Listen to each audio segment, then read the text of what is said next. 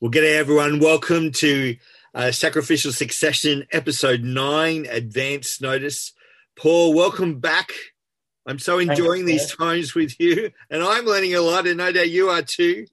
Me too. You know, it says that when you're a lecturer, when you need to teach something or share something with others, I think you often learn more yourself.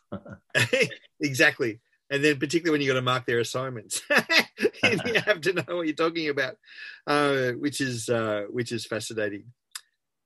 Paul, today's topic is advance notice, and it's what's fascinating to me. And you use the scripture here, Matthew 16:21. Jesus constantly told his disciples, this is what's going to happen, but they may not have grasped that actually was what was going to happen in the future. Probably not. I don't think they grasped perhaps the true implications of it, but I think they had some idea, because if you look at the scenarios in this passage and others where they started to have that discussion, well, who's the greatest? Yes. That's nearly always in the context of starting to think, if so-and-so drops off their perch or leaves or is no longer able to run things, it might be just about my turn to do something. And so there's a bit of speculation. Jesus gets on top of it pretty quick. But I think at least in that sense, they were starting to think about, okay, who could it be? Who's the greatest here? And I think this is, as I'm getting older, like you look back, perhaps when you first started working in somewhere, you think, okay, things are in place and they're going to be in place. You may think forever and a day, but the more you go on, the more you realize that different people only last certain time periods in positions, and there's always going to be a transition at some stage. Yeah, that's the reality. And I mean, we don't always know how long you're going to last. Like I think I shared with you last week. I can't remember whether it was in the podcast or not, but the one of the people that we know who leads an orphanage in Africa, he died of COVID within sort of weeks of getting sick. They had no one prepared to replace him, and so now they're running around, literally, trying to find someone to take over. Yes. I know one of my good business friends has been diagnosed with leukemia, and we finally got to see him after being in 3 weeks on hospital on Saturday night. And I said, mate, we need to have a very tough conversation about what's your plans for the business. And he was like, well, I don't have plans. I'm thinking, his diagnosis is not good. He's got 7 staff. That's a lot of upheaval for a lot of people, and some organizations are much bigger than that as well. So it has, I was very mindful of the conversations you and I have been having, and I think I need to have a conversation with him about what's his plans are in this area, because he didn't have any. Yeah, and I mean, we do sometimes think, well, a large organization, surely they can absorb any of these challenges. But the reality is, we talked about a couple of large organizations in our last podcast. Yeah.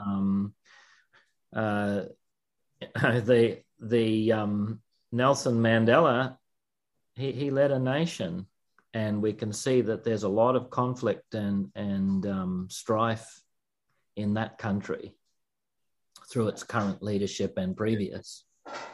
Yeah. So it's not always a small business. It in some ways perhaps is more agile, I think. Large business. Another one that we just touched on very briefly was, Fannie Mae in the US, a financial institution underwritten by the government, topples over and perhaps acted as one of the catalysts for the global financial crisis. Yeah, that's right. Paul, you've got a saying here that's really struck me. It says, expectation leads to preparation.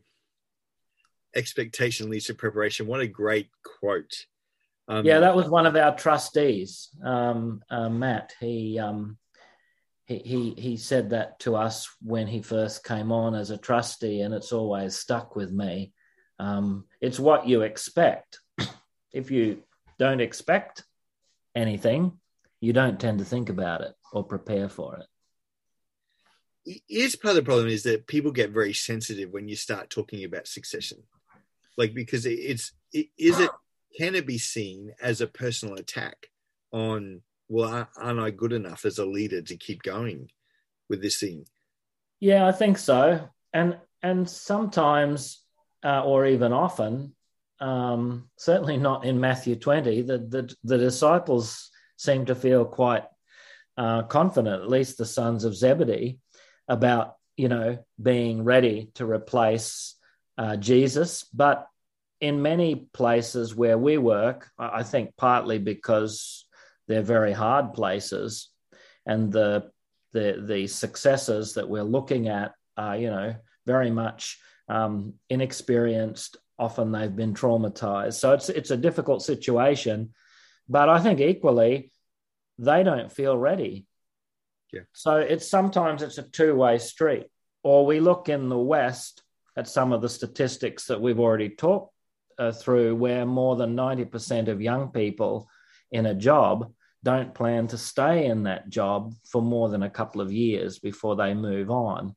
That wouldn't give me, as a predecessor, too much faith in my younger generation workforce that they're actually going to stick around long enough for me to be able to invest in them. So I often see it as a two-way street. And then they, of course, look the other way, the younger generation, and you look at statistics like the Barna Group, where the vast majority of, say, pastors in the US and in Australia are well past the middle-age mark, and yet they've not made any preparation and actually don't have any plans to hand over until they have to or leave. Yes. So as a young person, a younger generation person, which I'm not, but representing them, I think they would also have the sense, well, really, should I be committed here? Because the chances of me being given an opportunity are pretty limited or slim.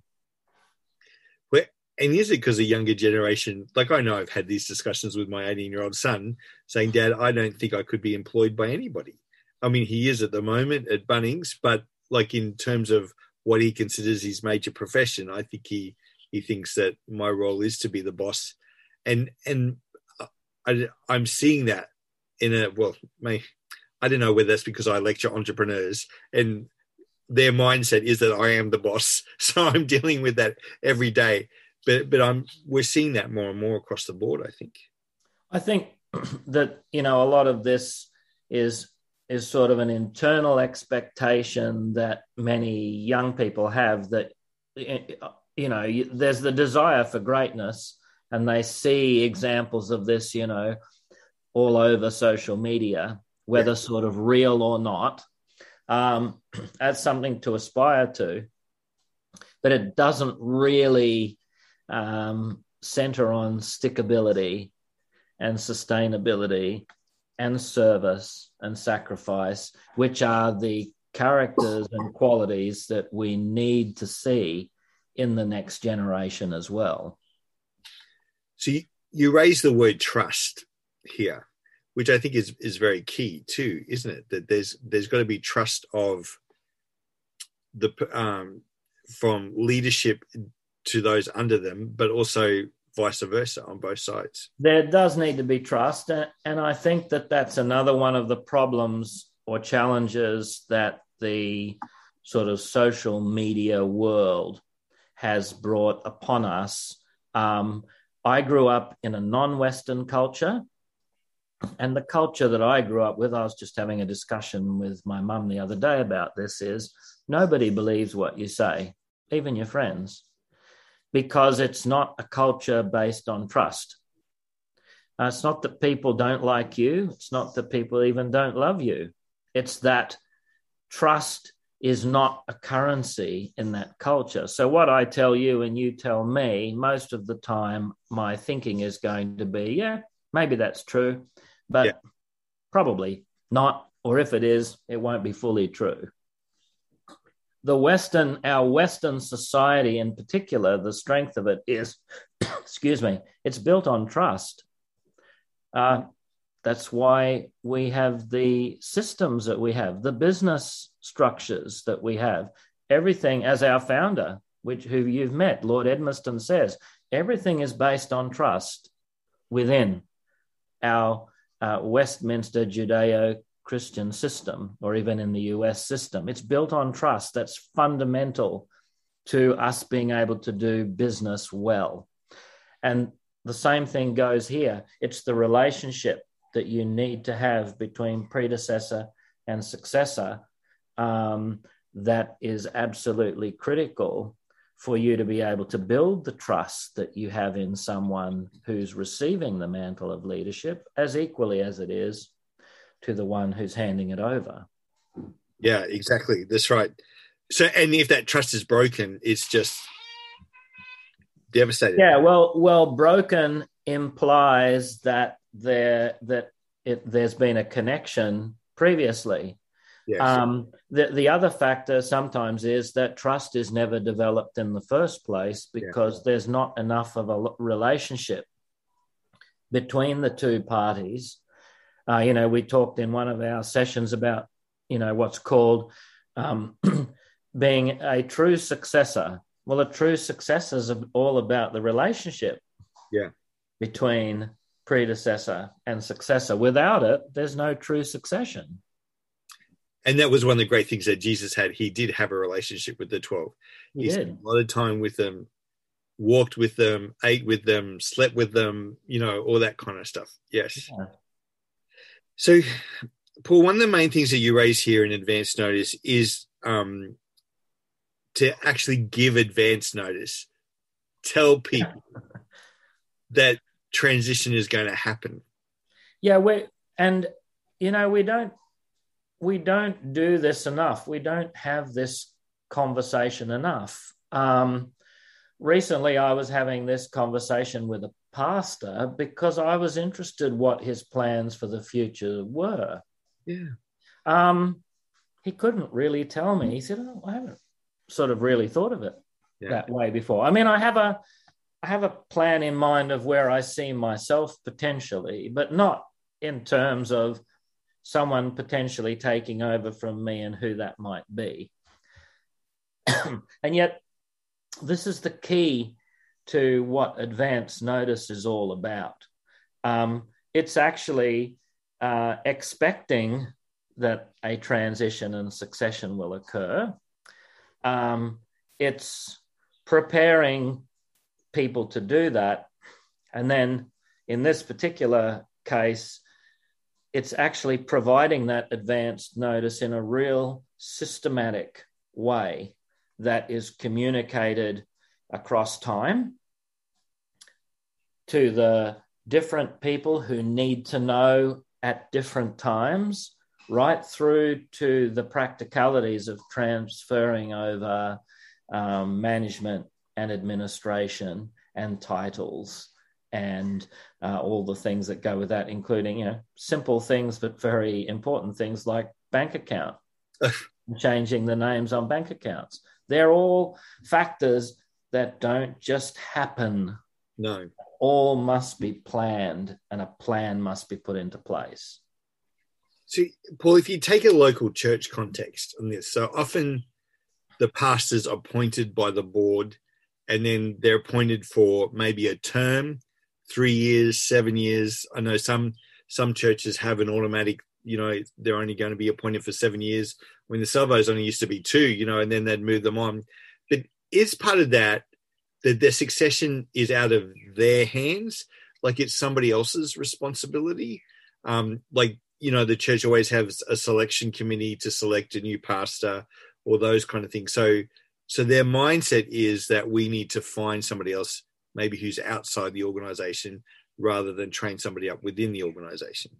Yeah, and I think that tends to be the sort of corporate, multinational corporation view of the world. I'd have to say that is starting to become an old worldview. Yeah. Even multinational corporations now recognize that, especially in the current pandemic, you've got to have people in country who can do the job, because you may not be able to shuttle people between countries. And the reality is that's even happening here in Australia within the country. Yeah. So this, and also the expectation, well, we'll get someone, as in we'll advertise and we'll get someone. It's another option. But if you look at the statistics and you look at the realities of the world that we currently live in, not developing people in-house and in person, even the management literature will tell you that is not a smart option long term. And it's not healthy for us either, because if you're an entrepreneurial person who started your own company, or you run a company, you have so much to contribute into someone's life that they will never learn through, sorry, Wes, no matter what university course you... I know, that's right, exactly, yes. The best teacher is someone who's gone through all of those things themselves. That's right. Which you have. But you can't teach it as a course alone. No. It's actually a relationship. That's right. It is. And I always remember one of the guys I sat under for a while said, you always follow a leader with a limp. And, someone who's been there, done it, and they've got the battle scars to prove that they've been there. Yeah. The greatest example of that is Jesus. He didn't ask them to do anything that he hadn't done himself. Yeah. And anything that they were going through in that pain of handing over and helping to sustain, he's done it all before. Yeah. He's been through that. And that's a really important thing too. You need people who've been through it to help you get through it. Yes. And so, yes, there are lots of models that might be used to identify a successor, to help to prepare them, and the process of handing over. And that may involve trustees and boards and oversight committees and elders, et cetera, et cetera. There's nothing wrong with that, by the way. But one of the points of sacrificial succession is that the predecessor, if you want it to be a true succession in the way that we discussed it, the predecessor needs to be involved in preparing the successor. And I think the only case where that shouldn't happen is where the predecessor is a bad egg. In other words, you've got to get rid of them because you don't want their fingerprints or any whiff of them on the process. But otherwise, they should be involved. They should be made responsible. Yes. That's my view. That's what we do in our projects. As a predecessor, you must be responsible for preparing and handing over leadership to successors. And if you don't do that, then we're not going to keep you on, because we need to find someone else who can. So this comes back to one of the things that you've said before, is about the way we remunerate people and what's put in the contracts. Because a lot of contracts, employment contracts that I've had to sign, is you've got to give 2 weeks notice, so which means that I could rock up today, give you 2 weeks notice, and it's all over Red Rover. And the organisation is stuck, well, what do we do now? And we've got to go out and find someone quickly, and there's no transition time. That happens, that happens. And I mean, sometimes that can't be helped, by the way. These things come up. But, you were mentioning the sort of tenures that occur in pastoral appointments. So, in a sense, no matter what the tenure is, within that tenure period, whether it's 3 years, 5 years, 7 years, 10 years, what must be put into place are those 3 stages that we talked about, which is really both the process of preparing a successor, as well as the stages that you need to go through within a period of time, a term, to be able to prepare someone, the serve stage, to hand over the sacrifice stage, and then given enough time to help to sustain them, to get them comfortable in their new role before you move on. In a sense, I doubt it can be less than 3 years unless someone is already prepared to be a replacement. But if someone's prepared, then certainly you need to be thinking of it in a 3-year period. 1 year for serving, 1 year for handing over, 1 year for sustaining. If it's a longer period, then you break it up practically into different chunks of time, but the same principles, that those 3 stages are absolutely critical to sacrificial succession as a process, and both for it to actually work well. And that, in some ways, that brings extra cost into the organization. But the other, like financial costs, but the other side of that coin is... How? Well, because maybe you're bringing them on staff earlier than what you would do, or something like that. I don't know. I'm not sure, because if you look at the cost, my experience has predominantly been working with multinational companies. Yes. The cost of replacing a expatriate director for a company is astronomically expensive. And so for me, I wonder sometimes if the cost of this is actually as prohibitive as people think it could be.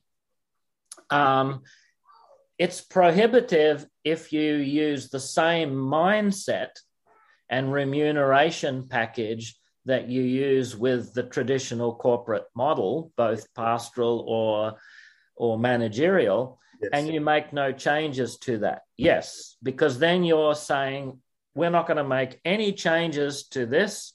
We're just going to tack on the costs on top. But if you think of that, factor in the costs of someone leaving early and then having to find someone, replace them, train them, or someone hanging on too long without getting a replacement, those costs add up a lot, and sometimes they actually sink the business. Yeah, it's true. This is good. Because and the other side of that coin is, if when the transition happens, like the new leader already knows who the key players are outside the business. They know who their key suppliers are, who their key customers are, who the key staff are, and those people know them. So it's kind of like, okay, let's keep things going. And in a local church situation, it's the same thing. And oftentimes when there's a change of pastor, people think, okay, this is my turn to go now.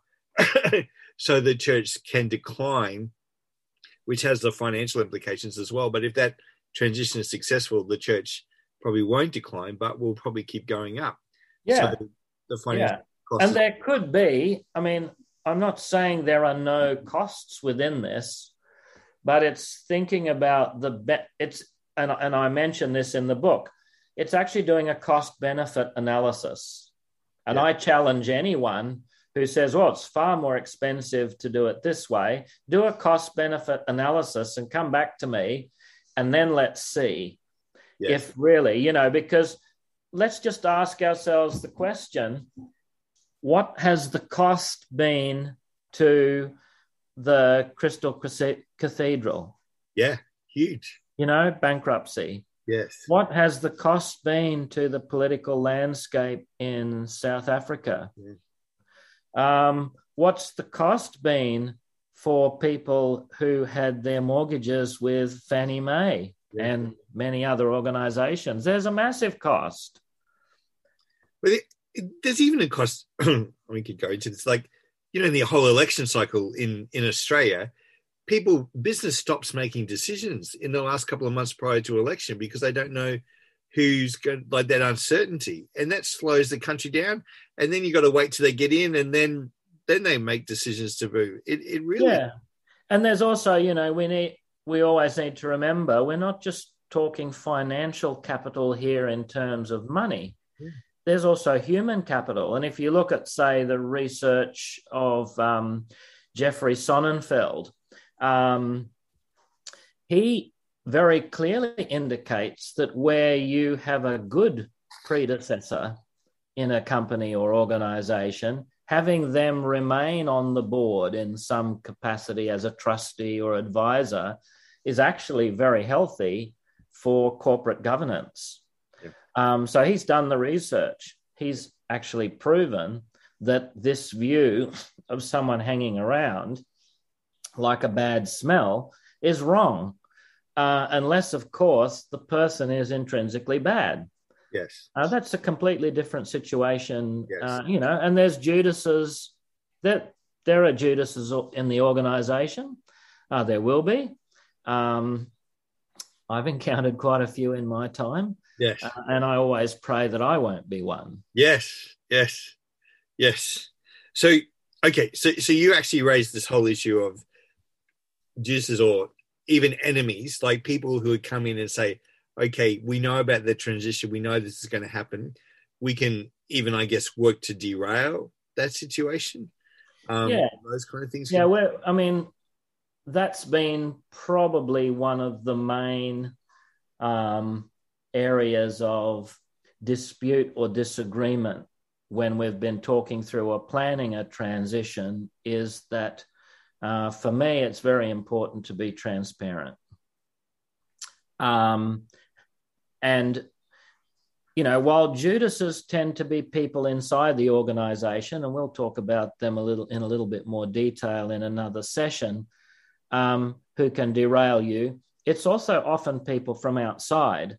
And as I mentioned to you, you're aware that the projects where we work are predominantly in places where the people in power do not have a lot of goodwill towards the sort of work that we do. Now, those people in power are not always government. Sometimes they're government, sometimes they're religious institutions. Occasionally, they're competitors who use their business power or their corporate power to undermine us or to try and destroy us. And so oftentimes the view has been, we can't afford to be transparent about this because what if they know that we're going to plan a transition to local leaders? Maybe the local leaders are weak. We can't do that. Let's just keep it under wraps. But for me, I've always just entrusted this to God, to the Lord. I believe that if Jesus talked about it in a very hard and difficult situation, so should I. Yes, be wise, but there's a process that we need to go through to give advance notice. Otherwise, you must take out the word advanced. Yes. Just give notice. Yes. And it doesn't, I don't believe for sacrificial succession, it's a viable option. You must give advance notice, and there are some really important processes that must be gone through and communications that must be made for that to happen. There's the old adage in business, communicate, and you can't under communicate, or you can under communicate, but you can't over communicate. So really, actually communicating about this process brings a lot of peace because people know this is what's happening, this is what's going on. It would actually stop a lot of back chatter and a lot of underlying of things. Like I know, one of the organizations I worked in, there was no succession plan, even though it was very obvious that the person at the top needed to go and had stayed way too long, but people just weren't talking about it. So there was a lot of undercurrent that was taking place, almost a coup type situation that's coming in. Well, if they're not dealing with it, then we need to agitate about it. Yeah, unfortunately, the sort of water cooler talk happens anyway. We even look at the situation here with Jesus. Once he brought it up, then they started talking about who was the greatest. Yeah. But he dealt with it really well by not getting one-on-one with people. He always made sure that he did it in groups. And that's one thing I learned. When we're talking about transition, we don't get into one-on-one situations. Yes. Unless there are some specific cases where we need to talk through something with someone, like a potential successor. Otherwise, we talk in groups. And so I was just thinking, when about this topic today, how I've done that in, probably half a dozen projects now. And that is that obviously from the outset, we have always had transition in mind and made that very clear that no matter how long this project goes for, we are going to transition it to a local leadership at a certain point in time. Be prepared. Don't expect anything less. How it ends, we already talked about that. We may stop it completely if that's the decision, or we may help it to continue through successes. And so I have actually written a transition plan and process into our standard operating procedures. So in other words, all of the people that are involved with us know broadly what will happen. Obviously, we have the paradigm, the sacrificial succession paradigm and principles that we're talking about here through these podcasts. They also have access to that. And then in practical terms, usually about 3 or 4 years out from the actual handover, I write usually it's me if I'm the leader, or if someone else is leading it, a formal letter is written, with the directors or whoever the highest authority is, with their signature on it, saying, please be aware that at such and such a time during this year, we will have completed the process of transition. And over the next 3 years, these are the milestones that we will be looking at. And then that letter essentially, it activates it, essentially activates the transition. And from that point on, we start to communicate. So where, for example, we can travel, in most cases, I would travel and meet with people face to face.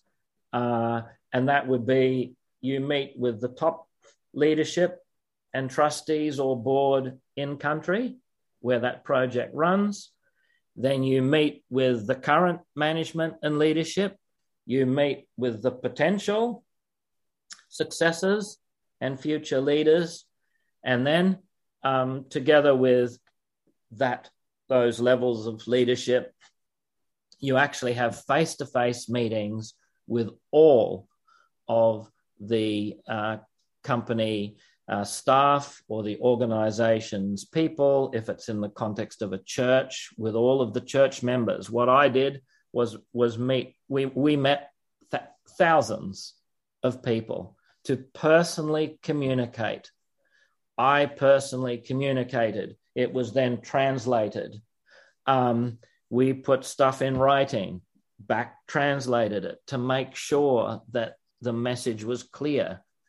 Talked to people, sat down, hundreds and hundreds of lunches, sitting down with people and asking, is this clear?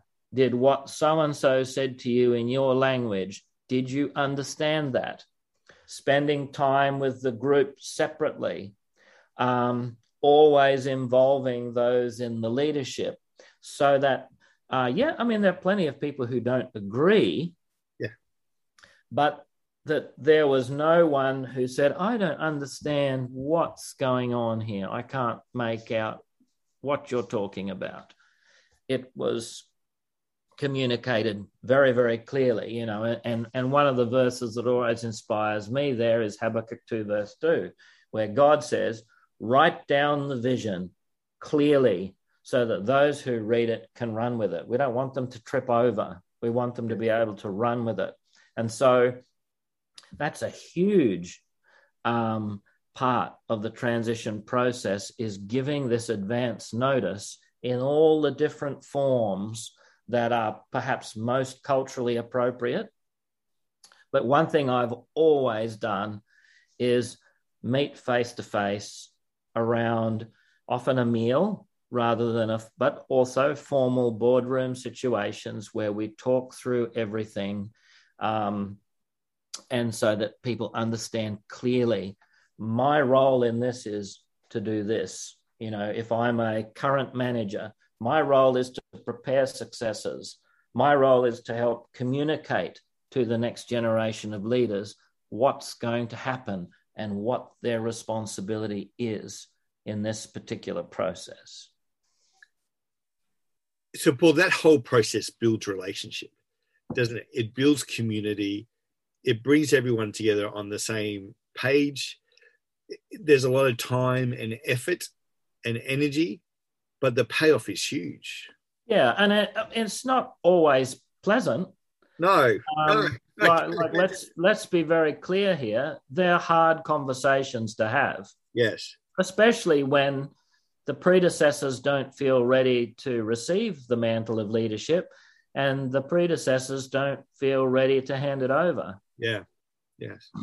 But at least there's no question about the process, even if there's some disagreement about when it should be done or. But at least then you're in an environment where you can sit down and talk about it and to work out those issues. And we do. Yes. That's absolutely critical, is to sit down and talk with people, face to face, if you can.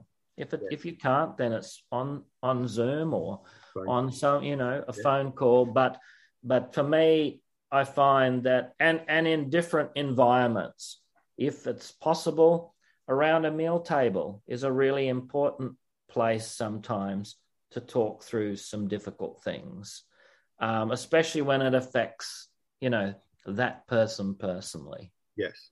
Yeah. It's tough. Yeah. People have to, in some cases, go back to their home country. In other cases, we have to terminate their contracts or finish, their time. None of these are easy conversations to have, but we've seen time and time again, despite the difficulty of these conversations, that you're 100% right. I can't think of any situation where we've walked away, sort of with any really bad blood. Yeah. or a worse relationship. It's always been better, despite being sad and in some cases disappointing. At least it's clear what we're going to do. I guess the other thing too, Paul, is if you're talking about succession from the moment of appointment, really, with someone. So you're giving them, even them giving them advance notice to say, okay, you may be in this role for whatever period of time is going to be, but right from the start, you need to know that you've got to have a succession plan in place. Yeah, and a successor in mind as things move along, someone that you're preparing and you're actually reporting back on that.